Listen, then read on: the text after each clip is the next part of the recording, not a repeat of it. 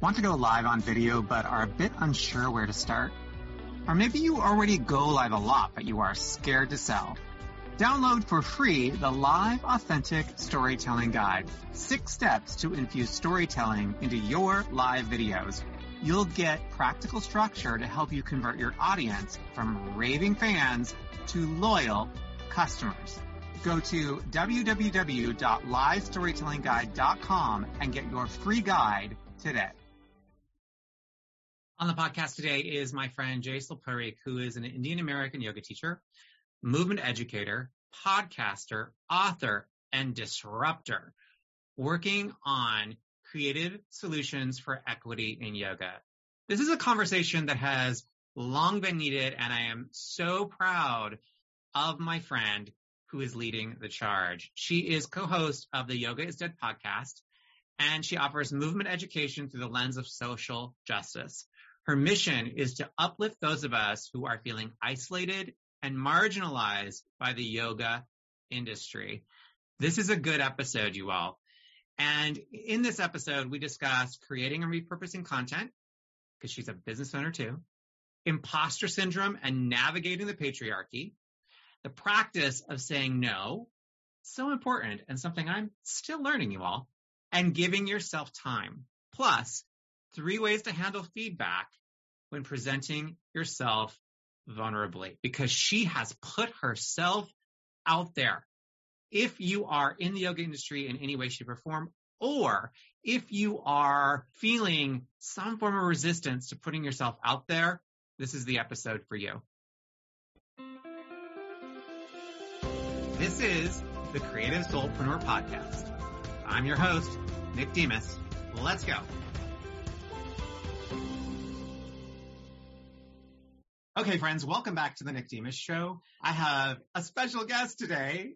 My friend is here, and we were just chatting before we came on, and I was like, we have to stop. We have to press record now. So, welcome to the show. Thank you so much, Nick.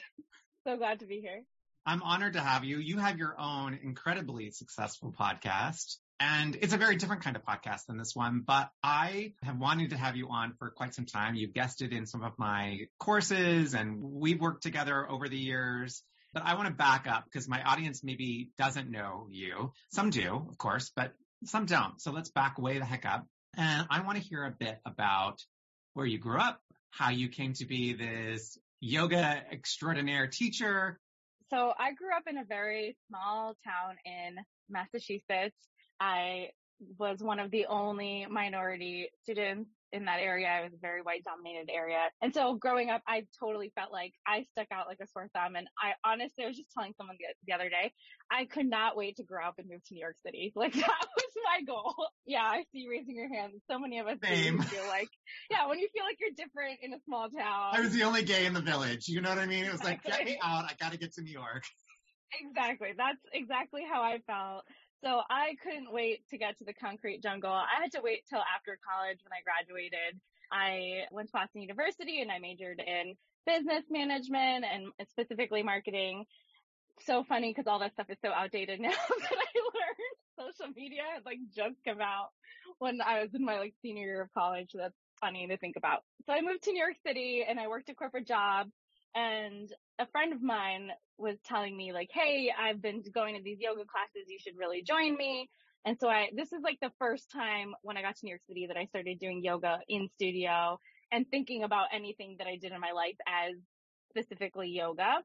I had obviously been doing elements of yoga through my upbringing, like chanting and mantra and all of these meditation and all these other things I'd been exposed to, but I was like, I'm going to these studio classes, and it felt great. My body felt different. It just felt better, all the sitting around at your desk. So I really fell in love with yoga. And when I wanted to transition out of my job, I knew it was the one thing that I really enjoyed doing in my life, and I wanted to learn more, and so many people do. So I went to India, and I was going to India anyway to visit family, and a family friend recommended to me that I go to this ashram in Bangalore and do this course. The course was a YTT course, and I didn't necessarily think I wanted to teach. So many of us sign up for these things not thinking we want to teach, right? They're like, just get the certificate and then you can do what you want with it after. And of course I started teaching and I fell in love with it.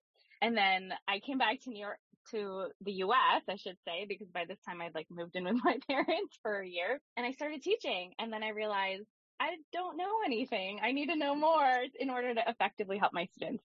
So that's when I joined Three Sisters, and that's where I met you, Nick, and you were one of the teachers and mentors in that program. And I remember you vividly, and I remember you teaching pranayam, and I think you even stepped in and taught some anatomy that session because one of the anatomy teachers was less available.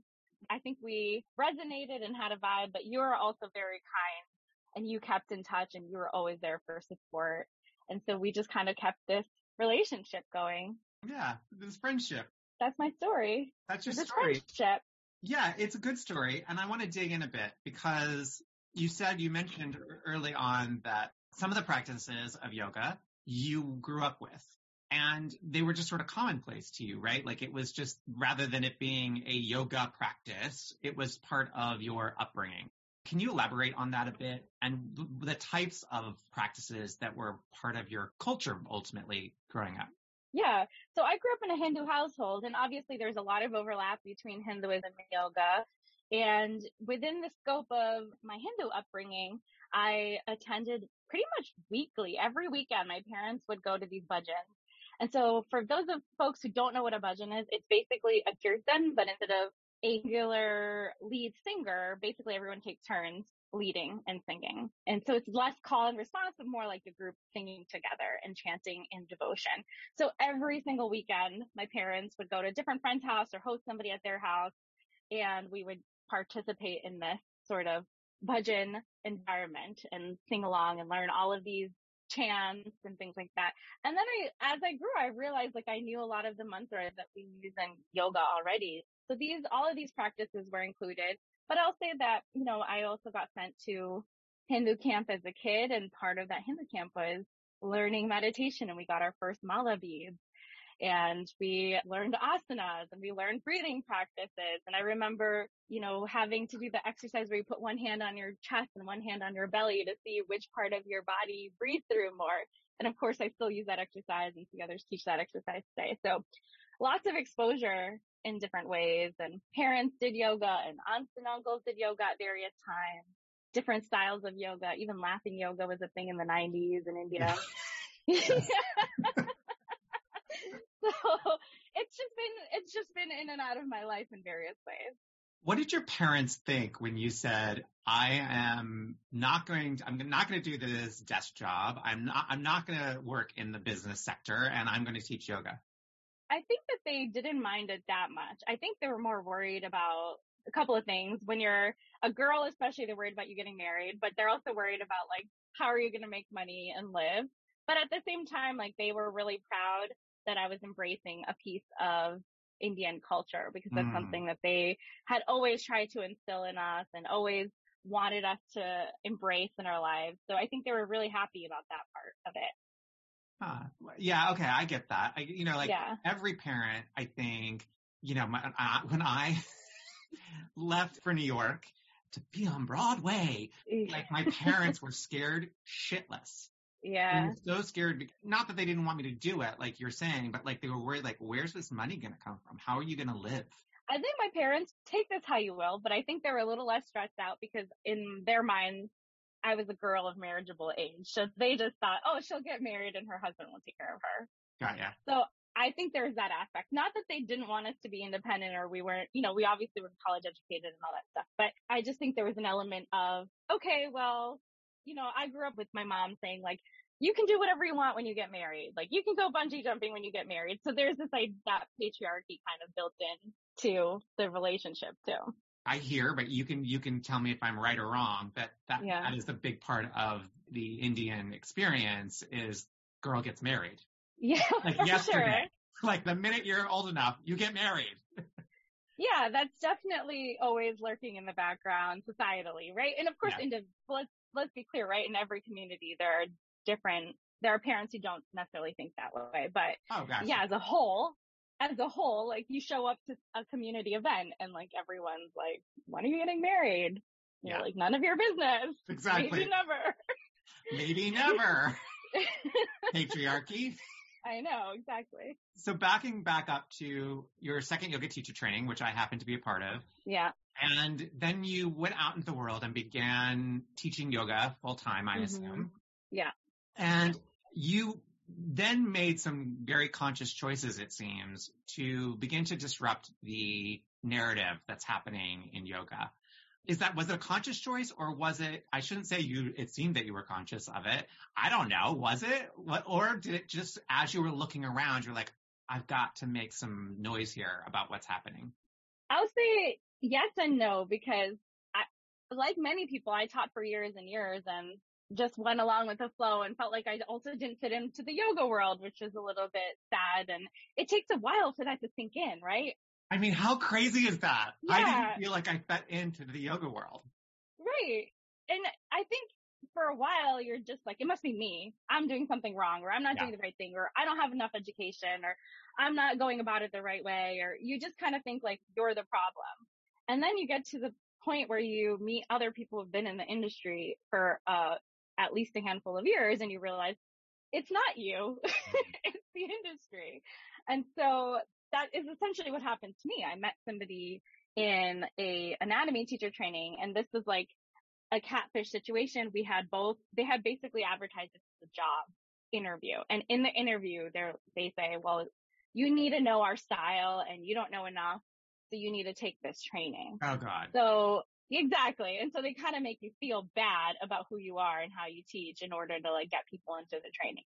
And so we both signed up for the training, and I'm glad I did, because it's something I wanted to learn more about anyway, but I'm also not glad because of how the training went. But I met another person in particular, my podcast partner, Jesal, in that training. And we just walked out of that training so many times, like, WTF, what just happened in there? Like, did that just happen in there?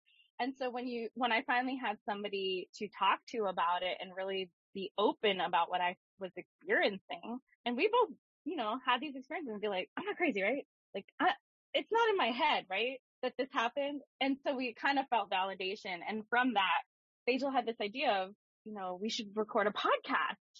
And I didn't know I didn't really listen to podcasts. I was like, okay, I don't know why I said yes. She just seemed very enthusiastic. But I just was like, okay, sure, why not? And I didn't think anyone would listen to it. Maybe a few of my friends. But then I think we have like 500,000 downloads. I mean, it's incredible. Yeah. I will say a couple things. You were opening conversations that needed to be had, that had not necessarily been had in a larger context. Yes, as a society as a whole, we're beginning to have some of them. But also, going back to like your business school, your marketing is spot on, girl. Thank you. And I'll say I had taken some other marketing classes and stuff, but the one thing is I didn't want it to be boring. Like, I just didn't want the podcast to be boring. I didn't want the name to be boring. I didn't want the branding to be boring, because I'm not a boring person. And like, we have the reputation of like, as New Yorkers, as like very impatient and very like persnickety. So I was like, okay, well, I'm going to lean into that a little bit. You did, and it worked. And it totally worked. And it worked really well for you, which leads me to that you now do multiple things. So talk to me about what it means to do like multiple projects at once, because you don't just do one thing. You've got a lot going on now. I got a lot going on, and I've scaled back a bit over time, realizing that it can be too much sometimes. But I'll say the other main thing that I do, and even within this, I feel like there's multiple projects that was going on. But the main other thing that I do is I provide education to yoga teachers, specifically when it comes to anatomy and kinesiology, meaning movement science. So the whole movement science thing, but I offer it through the lens of social justice and through the lens of honoring yoga as an ancient practice that actually doesn't really need science to back it up. It is what it is, and it's great when all these things meld together, but it's great to see it on its own and the value it has on its own too. I was invited into the program that you taught in to teach as well after a few years of, learning more and teaching more. And so we got to be colleagues, which was fun. And, nowadays I work with other people. I work with Laurel Beavelsdorf and Sarah Court recently, and we did this movement logic tutorial on the neck. So it's all about the neck. Any questions you have as a yoga teacher about the neck, they're probably answered in that tutorial with lots of fun exercises. So that was like a whole nother project I worked on as well. So always lots of things going on. How do you manage it? That's a good question. I don't really know, but I was thinking about this, and I think that a few things I've learned over the years, like one of them is to slow and steady wins the race. I think that's part of it. The other part of it is to start outsourcing where I can. So wherever I have budget, I always try to outsource things because it's really hard for one person to do everything. And even within the scope of one company or like one business, and I say business as yoga teachers, we need to embrace that we are solopreneurs, right? We are a business. Preach. Right. And so even within that, I have to say like, okay, well, in a daily basis, can I realistically manage all my bookings, all my marketing, meaning like newsletters and social media and any other marketing that I do outside of that, and still come up with thoughtful classes and still show up and teach with the, in the olden days, there was travel, maybe right now it's Zoom classes, but it's still a lot of facets of a business, and you still have to do the accounting at the end of the day and, make sure all the numbers line up and all of those things. And so I think even within that scope, I was starting to think of it as an entrepreneurship, and where, as I grew, I was like, where can I start to outsource? So it's slowly I've been outsourcing pieces of it, sometimes piecemeal, right? Like sometimes it's just like, can you handle this for a few weeks or a few months? And then when I have time or space, I can take it back. I'm working with somebody now who's helping me with my newsletter content. Mm-hmm. And I realized like I have all this backlog of stuff I've written, but I wrote it once a long time ago and sent it out once, and I got to recycle that because that's another big thing. Repurpose. Right? Like that's the thing as yoga teachers, we always forget, and we try to teach new classes. And I always say to people, Beyonce doesn't show up to a concert with a new song every single time. Totally. It doesn't matter how many times you've listened to that song on the radio, you're going to the concert and you're singing along to the lyrics. And you're going to get something new out of it. Right. So with that, I always say like recycle your classes and recycle your content. So I'm going back to newsletters and realizing like, oh, what social media content can I make out of my newsletter content? Or how can I put this in a sequence now so that when people join and they haven't seen it, because I sent this out 5 years ago, that now they can get this piece of content? Or how can I just send it out again because people forget, right? And they do. They do. I can guarantee you, I've sent an email out a year later and people get something, like I said, get something completely different out of it. And nobody remembers. I barely remember what's in it, let alone anybody who's just read it once, right? Exactly. And I think that, depending on where you're at, you're going to get something new from it. So yes, repurpose. I'm so with you on that. And I think too, like, what people don't understand is that people have massive teams. Like the quote unquote biggies in the industry have massive teams. Huge teams. Huge. I have 4 people working with me. There you go. And that's my size of a business, let alone somebody who's got like, the massive business. Yeah. And I say I have one person working with me, but I mean like my solopreneurship with yoga instead, we have 3 people. And then sometimes we have 4 or 5 people at a time. Yeah. But people come in and out or like it's a part-time gig or whatever it is. But yeah, we had like 4, let's say like on average 4 part-time people working for us. So that's a lot of help. We can do it if it was just all us all the time. But for me, what I think about now is I continue to ask myself, like, do I need to make new stuff? Because making new stuff takes the most time, right? And you're giggling, but it's I'm giggling because it's true. I keep asking myself over and over again, like, do I need to make new stuff? Can I reuse something? Can I just take something I've taught before, maybe cut it up or piece it together in a different way and make it fit the purpose I need it to fit? Because that's the thing that saves on time, but it still delivers at the end because I know that I've done it and it's successful. So just kind of keeping that in mind over and over again. I'll say like, I did create something new this year for accessible yoga, and I had to justify that in my mind because I was like, okay, well, I'm creating this new thing. But the reality is that the topic that I presented on, which is called Your Movement Science is Racist, or Movement Science is Racist for Accessible Yoga, was based on a panel discussion that I gave already that I hosted. And then it's also going to be a podcast episode probably in the future. So I'm like, this is just outlining. People have asked me to write articles on it. So I'm like, me creating this is actually just doing some legwork for other stuff too. That's what's going to make me create something new at this point, if it's legwork for something else. Well, that's good. That means you're disciplined, because let me tell you this. For me, I'm a creator. That's what I do, right? Like, I'm a creative person. I love creating content. It's like what I love the most. Yeah. So I have to discipline myself. I have to ask myself, like, is this something your audience really needs, or are you bored? I love that. I love that question. It is. I mean, I feel you, because it's not like I don't want to, but I have to continue to remember that in creating new stuff, I will get burnt out if I don't pace myself and I don't have like my protection in place of, but I think about, I co-teach this anatomy training with Erin Moon, who you know and love. Very much. And even in that, right? Like Erin and I always talk about this with anatomy. Every year you look at what you've taught and you're like, there's new science, or I could have taught this better. And you always want to change it and you always want to add to it. Then there comes a point where you're like, okay, but it's really great as it is. So how much of this is me being a perfectionist versus how much of this is actually needed, right? Oh, that's really good. That's really good. That's a question I sit with a lot is, am I just being a perfectionist? How do you know the answer? Because ultimately, if you've done the thing a few times, which you should always do before you really tinker too much, is to say, did it provide the value that I hoped it would provide? And if it didn't provide the value to the level and the way that you wanted it to, great. I think it's time to add and innovate. If it did already, then I think any addition is bonus. That's how I like to reframe it now. Of like, it actually had the impact I wanted it to have. So why am I wanting to, well, this is just for me then. And that's just all bonus. And so it's more like, if I have time and I have extra energy, I can do it. But if I don't, then it's great. I can just show up confidently. Because a lot of this is imposter syndrome. Ooh, speak on that some more.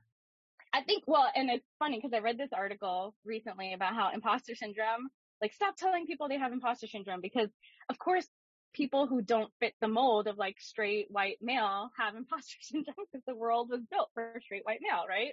So anyone who doesn't fit that mold is going to feel some sense of not belonging or not enoughness. And so I just think that when it comes to feeling not enough, of course, we always want to overcompensate and over deliver, right? Like, I think over delivering is one thing, but it's another thing to go beyond every single time. And so I just think, like, we have to ask ourselves, are we going overboard because we feel not enough? Oh gosh, that resonates so much for me. It's, I've gotten better as time has gone on. Sure. Mm-hmm. Yeah, I'll help you out. Yeah, sure. Yeah, I'll do it. Rather than learning to say no, right? That's been a huge, huge evolution for me, especially in the last couple of years of learning to say no. Mm-hmm. It's got to be fully in alignment, like learning to be like, no. That's been rough. And part of that, I do believe, is that imposter thing of not feeling like, oh, I'm not enough unless I overgive, right? It's a real tendency. So I really resonate with that deeply. It's definitely, I think, also perpetuated in the yoga industry. Like, there's this message as anybody who works in this industry that opportunities are rare. Right. And that, like, if you don't do it, then you're not going to get another chance. And I've had to talk myself out of that. And part of that is experience now. Since we came out with the podcast in 2019, a lot more opportunities have come our way. And it's become this realization of saying, no doesn't mean that another one's not going to come, because actually it will. So now it's a matter of not only what the right opportunities are, but what the right timing for me is. And I think it's important, Nick, because you and I were just talking right before we started recording about how we're both taking a little bit of time off. And when I say time off, I mean, we're still entrepreneurs, so there's still work happening where I'm still recording this interview with you, but I was like, oh, this sounds fun. This isn't going to like exhaust me for the day. Like, This is me and Nick having a chat, and it'll be like a really good time. And so I'll say yes to a few things and I can keep a few things going, but really the practice is in saying no, because even if it's a great opportunity, even if the partnership is right, the timing doesn't work.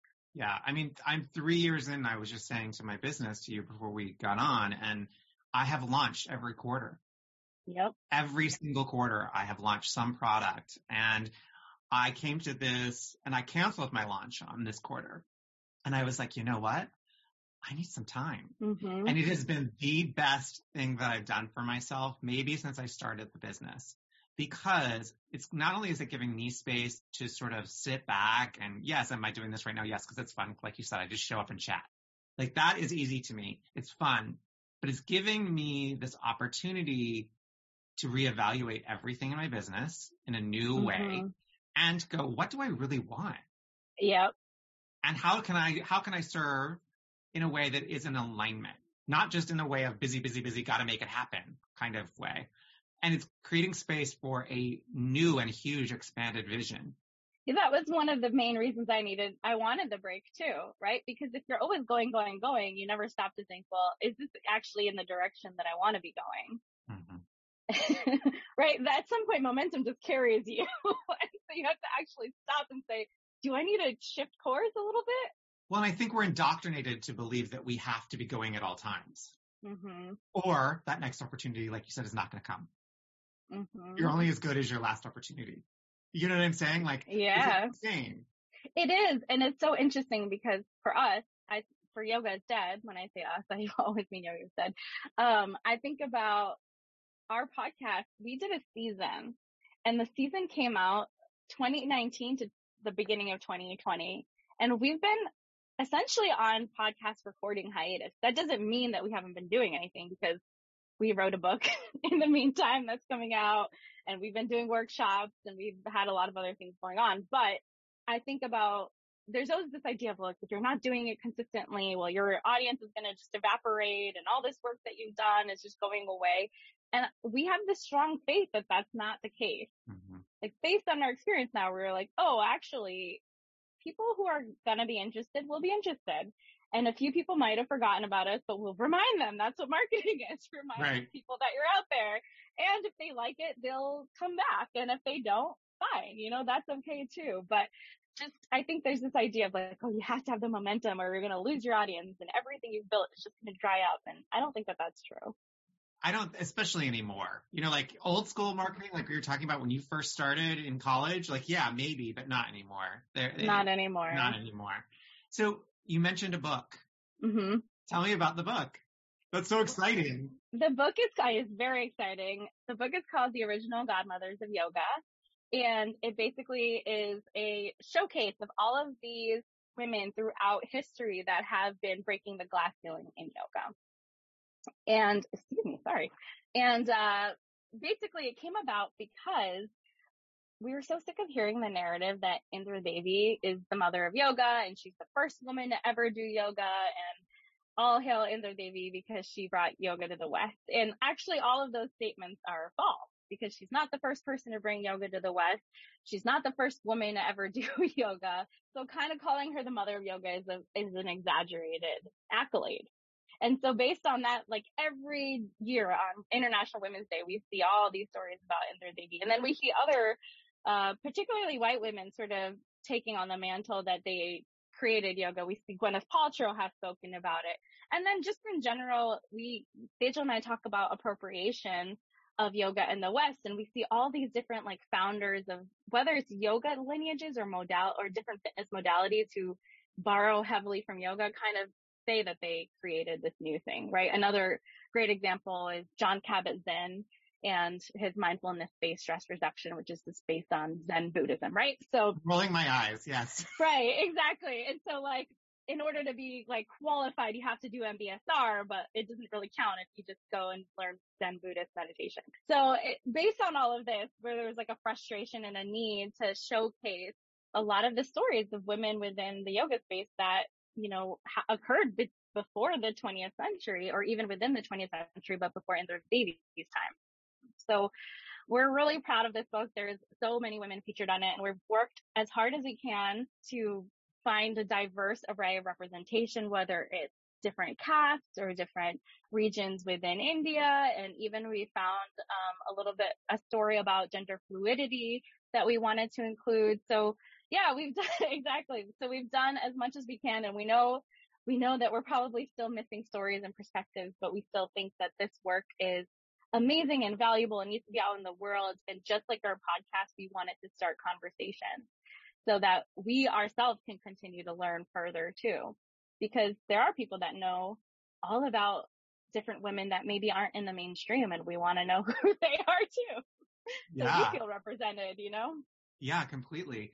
Yeah, because, one of my documentaries is about body image, specifically LGBTQ body image. And one of the things that I've struggled with, which was really relating to when you were talking about wanting to represent, was that how do I fully represent each part of that community and the diversity that's within that community and you can only do so much, right? You can only start the conversation. You can bring a mindfulness approach, speaking of mindfulness, to it, and yet you can only do so much. Yep. And if we don't do anything, this is where we get in trouble. If we don't do anything, if we're too scared to do anything, then we're not actually helping. So you've got to do what you can do. 100%. Yes, exactly. And I say this too with the knowledge that because the South Asian subcontinent is so diverse. Yeah. So super diverse that it's huge. whenever we have a chance to be represented in the mainstream, or by even, and I wouldn't even call it mainstream, but even within, I guess, mainstream yoga, let's call it. Okay.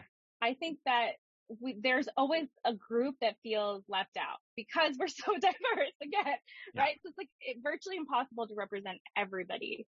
And I just wanted to speak to that because I know that that's the case, and I know that that's true. And even I think Mindy Kaling has put out all these shows, and she still gets a lot of criticism about, different things not being represented, but it's the case that one person can only represent so much, and we are still limited by our biases and our privileges in the world. And so let's acknowledge that, and it's still worth putting out what we have been able to research and put together, because it does start the conversation. And I'm excited because once the conversation starts, I'm excited to learn, because we've learned so much from our audience by just putting out imperfect conversations in the world and sparking these conversations around the things that get swept under the yoga mat, as we call it. Our listeners have sent us so much information back, through social media or through email. And we get to learn more, and we've evolved. And definitely one thing that we always joke about is that, when we started the podcast, there was a fear of everything is in posterity now. The internet's not going away. So even if you think you've deleted something, it's probably still out there, right? And so what does it mean to have these tough conversations imperfectly at a time in your life, and it's going to be recorded forever? And I think the conclusion for us was, well, we're going to give ourselves permission to continue to learn and to continue to grow. Yeah. And that's okay. And that if something comes back and is totally uncool 10 years from now, that we can just own it and just say, yeah, we didn't know. You didn't know. You only know what you know. Right. When you know it. And you can only learn through doing, right? You have to do it and then get feedback. And I get there's a fear, right? Especially right now. There's this fear of, if I say something, will I get canceled? Yeah. Will the mob come after me on either side, right? Whatever. There's that fear. But in order to evoke change, in order to evoke the conversation that's needed, you've got to take the first step, no matter what. Absolutely. And I think that's what I love about what you do, Nick, is that really you encourage people to take that first step in owning who they are entirely and showing up who they are entirely, because that is essentially what it means to show up as a creative professional. Yeah. It's to just show up in your whole entirety, vulnerably, right? Because that's what it is. It's a lot of vulnerability. Yeah. And then to just say, okay, I'm ready for this feedback, and I'm going to have this is where it gets this is the practice of doing it, is where you have to now put in a filter for the feedback. Yeah, I was going to ask you about that, because I'm sure, look, I get tons of feedback that isn't always positive, right? Yeah. And I've had to learn to navigate that. Yep. And all of my students, because I do really, I'm an advocate for vulnerability, like you're talking about, of showing yourself fully, the ugly parts and all, you're going to get feedback. So how have you, because I know that you have, because the controversial stuff that you've put out there, quote unquote controversial. Thank you for putting quotes around that. Because it's so not, but right. For some it is, right? It racism triggers, is bad and that's controversial. Right. It triggers people, right, is what has happened. So I'm sure that they're in there being triggered, they have sent some vitriol your direction. How have you managed that? How have you been able to find the space for that? I think it's been an evolving process. I just want to say that. There's never like a perfect moment where nothing ever affects me. That's totally not true. We're still human beings. But I think that there is a sort of thought out process now in play for me where I like to think about it in a few buckets. Like, is the person giving me feedback because they come from a marginalized perspective that I'm not a part of, or I have privileges in that area? Mm-hmm. So for example, I'm able-bodied. So if somebody is coming to me because they are part of the disabled community and they're asking me to change or rectify my language or something, I'm going to take that into account because that's something where I'm ignorant because I don't have the experience. So great. Or, if somebody's advocating on behalf of that community, that makes sense to me. If somebody is a person who's also in the arena, as Brene Brown likes to say, I always quote Brene Brown on this, but somebody who's out there and publicly putting themselves out there, I'm more likely to hear, right? Because I know that they know what it feels like to be vulnerable and be in the spotlight and have to navigate negative feedback as well, right? Like there is that sort of camaraderie. So it's like, okay, well, you know what it's like. Yeah. So if you have to navigate negative feedback and you're trying to deliver negative feedback, I will probably take that much more seriously than I would somebody who's for example, coming at us from a private account on Instagram and commenting from a private account, right? No vulnerability there. Sorry. Probably not going to be open to what you have to say. And then the third sort of thing is, again, if it's not really those two buckets for the most part, I kind of am okay, well, I'm going to hear your feedback with a grain of salt. And I do put in some cases we do have a social media person that was working with us we don't anymore at the moment, but for a while with Yoga Said, we did have a social media person. So it's nice to have a filter of somebody that could say hey, this is real feedback and this is probably something that you should address.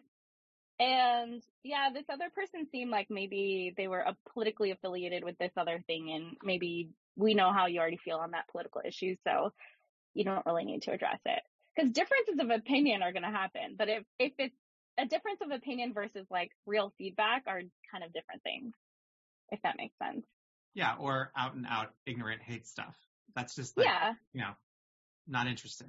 And I'll say to me, I think nowadays the kind of more hurtful the comments come from people within my community who I almost feel could be colleagues. Maybe we never met, but we're doing similar type of work, even with similar lenses. And then they just say something completely hurtful that is neither here nor there. That's kind of the ones that get me the most these days. That's really interesting. Yeah. And so I just have to kind of keep in mind again, this is, I guess, another filter, but the idea that, again, we're not a monolith and we don't all have to agree. And that person can have a negative opinion about me and my work, and I don't need to engage with them just because they feel entitled to deliver that feedback. Because I didn't ask for it. That's the other piece of it. There are times where you open up space for it, and there are times where you kind of don't. And so if it comes out of left field, well, I didn't really ask for it in that moment. Well, I say to my students a lot, there's this thing called delete ban. You do not need to take anything from anyone that is beyond the line of appropriate. Right. There is good feedback, and there is feedback that helps you learn, and then there is feedback that is not really feedback. Right. And you don't have to take it. Yeah. And it's also I often think if they are out in the world doing this work and if they want to see a certain outcome, then they can be working towards it. And if they're not actively working towards the outcome they want to see, but sort of just criticizing others, that's another kind of place of filtering of, okay, well, most people who are really in it to win it are going to be doing the work for the outcome that they want to see in the world. Yeah. And those are the ones that are in that arena, right? Because rarely do I get it from those in the arena. Rarely. Right. Yeah. Because people know, people get it. I did have one recently, and it was through an email, and I found it so fascinating because it took me everything not, sometimes there's like Yeah. the one that gets you. There's the Yeah, it one gets under your skin. gets under your skin, right? And you're like, Yeah. I'm going to tell her. That was like my attitude about it, Yeah. And and then you're like, I don't actually want to tell her because I don't want to get into a back and forth. I don't want to get into a back and forth. It's like, I like wrote up this email and I was going to send it back. And I wrote it and I realized I needed to write it for myself.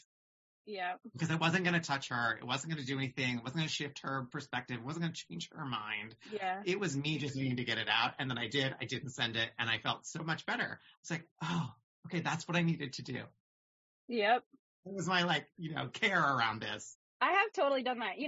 This is like a little bit weird to admit, but sometimes I'll write a whole reply on like a Facebook thing and then delete it. Oh, I've done that. Because I don't actually want to engage. Like, I know that engaging is just going to make it worse versus sometimes you just want to type out your aggression of all the reasons the person is misunderstanding the situation or is confused about what's actually going on. And then you're like, wait, why? Because, I'm not responsible for them. Right. De-escalation, because you're not responsible for them. That's the yoga. Yeah, that's the yoga. The point of yoga. That's the point of yoga. That's the yoga. Exactly. Yeah. But I do think that for so long, there was this love, light, and bullshit about in yoga circles of not calling people out, right? Which is also not yoga. You know what I'm saying? Totally. So it's this weird place that we're in now of trying to find what that means, I think. Yeah. And I do think that there is this idea of call out culture. And I do think that some people definitely take it too far. Yeah. But I do think that there is this middle ground of really asking people to recognize that maybe they've done something harmful and that they should just take responsibility for it. That doesn't mean that thing needs to define them forever, but the reaction to people saying you messed up is sort of the thing that defines you forever, right? Yeah. Well, I mean, one of the reasons I like what you all do is that you ask questions. Mm-hmm. You poke and ask questions rather than taking a knife and stabbing. Do you know what I'm saying? Yeah. That's a very different way of approaching. You're asking people to turn inward. For sure. You're asking them to look within themselves rather than taking something to them and being like, you gotta do this. Yeah, absolutely. Because there's never a one size fits all answer anyway. No. There's absolutely no way that I could know every single person's circumstance and context and history and level of education around this stuff to have any sort of say in what they should or shouldn't do. But what I can do is bring a framework and say here's a great framework to start to think about these topics. And for you, I think it's important that everybody, myself included, Jesal and I don't disclude ourselves from this situation, that we all have to do this internal work to figure out where we fit in and how we can be more inclusive and be the community we actually want to see. Because I do think that we want to see an inclusive community. I think everyone does. I mean, I shouldn't say everyone. I can't speak for everyone because maybe not everyone. But I think most people who say all are welcome, they really intend for that, really want that intention to be true, that really all are welcome. They just don't know how to do it. Yeah. They don't know how to do the invitation. I think people just don't realize that they are inadvertently excluding people. Right. But again, it's that fear of not knowing how. Mm-hmm. And so rather than reaching out beyond what they currently know, they don't know how to do it. And so they're scared. Mm-hmm. Yeah. Because I think they're well-meaning. I think they think that they're doing it, but they're really not, if that makes sense. Yeah, it's a lot of fear too. I've been, in situations where we've asked a business that really in their logo and all their marketing wanted to be inclusive to host a workshop with me, I'll say, and somebody else about the topic of racism within yoga. And they were so fear driven around what it's going to do to their business. Mm. And I was in that situation trying to explain to them hey, actually what you're doing is inviting a whole audience you didn't know existed in your area to come and see what your space is all about. And because the podcast has a built-in audience. So therefore I kind of had, at the time too, like, and obviously now, a built-in audience. Like, yeah, when I do a talk in different places, like there are people who are going to be interested because our audience is global. So you're just tapping into people you didn't know existed that could be a part of your community. The world has shifted so much since you started that podcast. I mean, in some ways, and in other ways, not at all. Not at all, right? Like the conversation has shifted. For sure. I think the podcast definitely had an impact on how the conversation unfolded. I think a lot of these conversations were waiting in the wings for sure. But I think because we spoke so bluntly about many of them, that it gave permission for others to sort of just like open the floodgates and like speak more bluntly about it too. Yeah.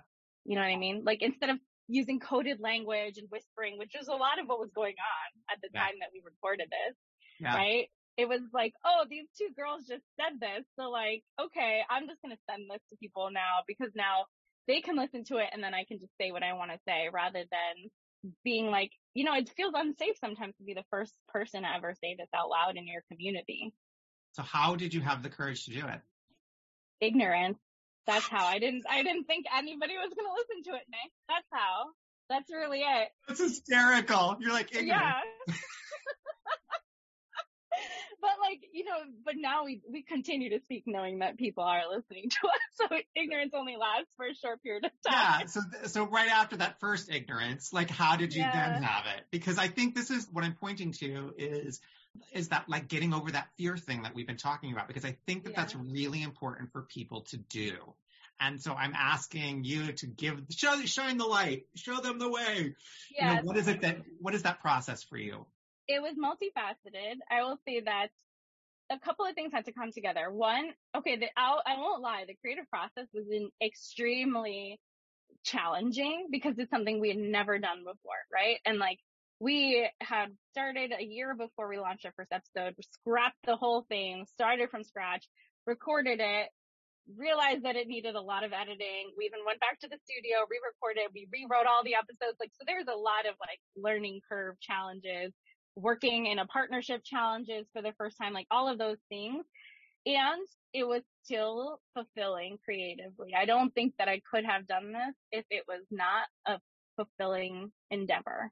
So I think the learning was challenging and exhausting and took me to my boundaries at some points, but it also was really interesting, was also like really exciting. So, I just want to name that because like we can hold two extreme emotions at the same time. Yeah, because I think you're speaking of passion. Right. Like when you're passionate about something, you can move through that fear a lot easier. Yeah, definitely. That's exactly it. So you have to have the passion, I think, if you're going to say such like quote unquote controversial things. And I think the other piece of it is that we saw that it was helping people. Yeah, we got a lot of hate mail, a lot of hate messages, but overwhelmingly we were getting positive messaging, positive feedback, right? So yeah, the hate ones tend to be the ones that you as an individual, as a creator, would like ruminate on and like hold on to, right? Like, and so you have to step back and be like, well, that's like 1 out of 100. The 99 other people are saying how amazing this is and how it's life-changing for them in whatever way, or like that it's actually helped them have these conversations, or it's opened up a new way forward, or have made them have some sort of internal realization. And you're like, oh, all of that stuff is amazing and it's worth it.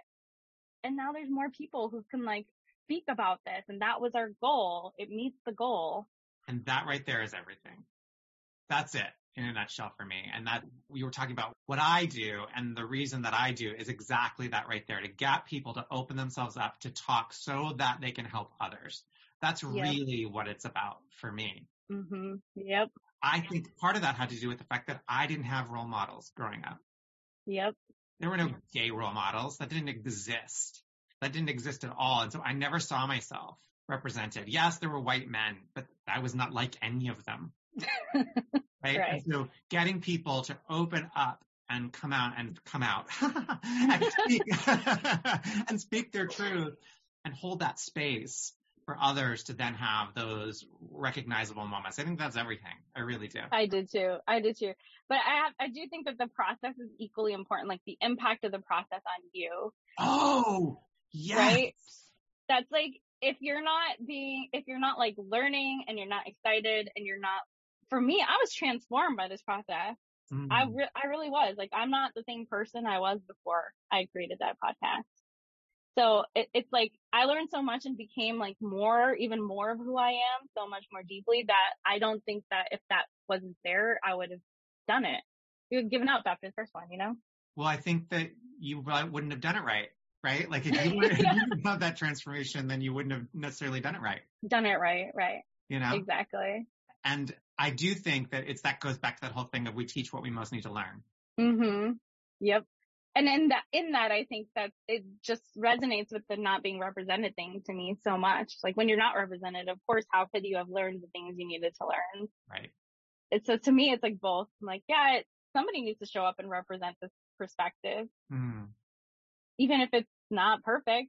Might as well be you. And now when I think about like people I really admire, I look through a different lens, you know, and not to say that I'm like some big deal or anything. I'm not, but I'm like, oh, I have like maybe a 0.1% experience of what they have.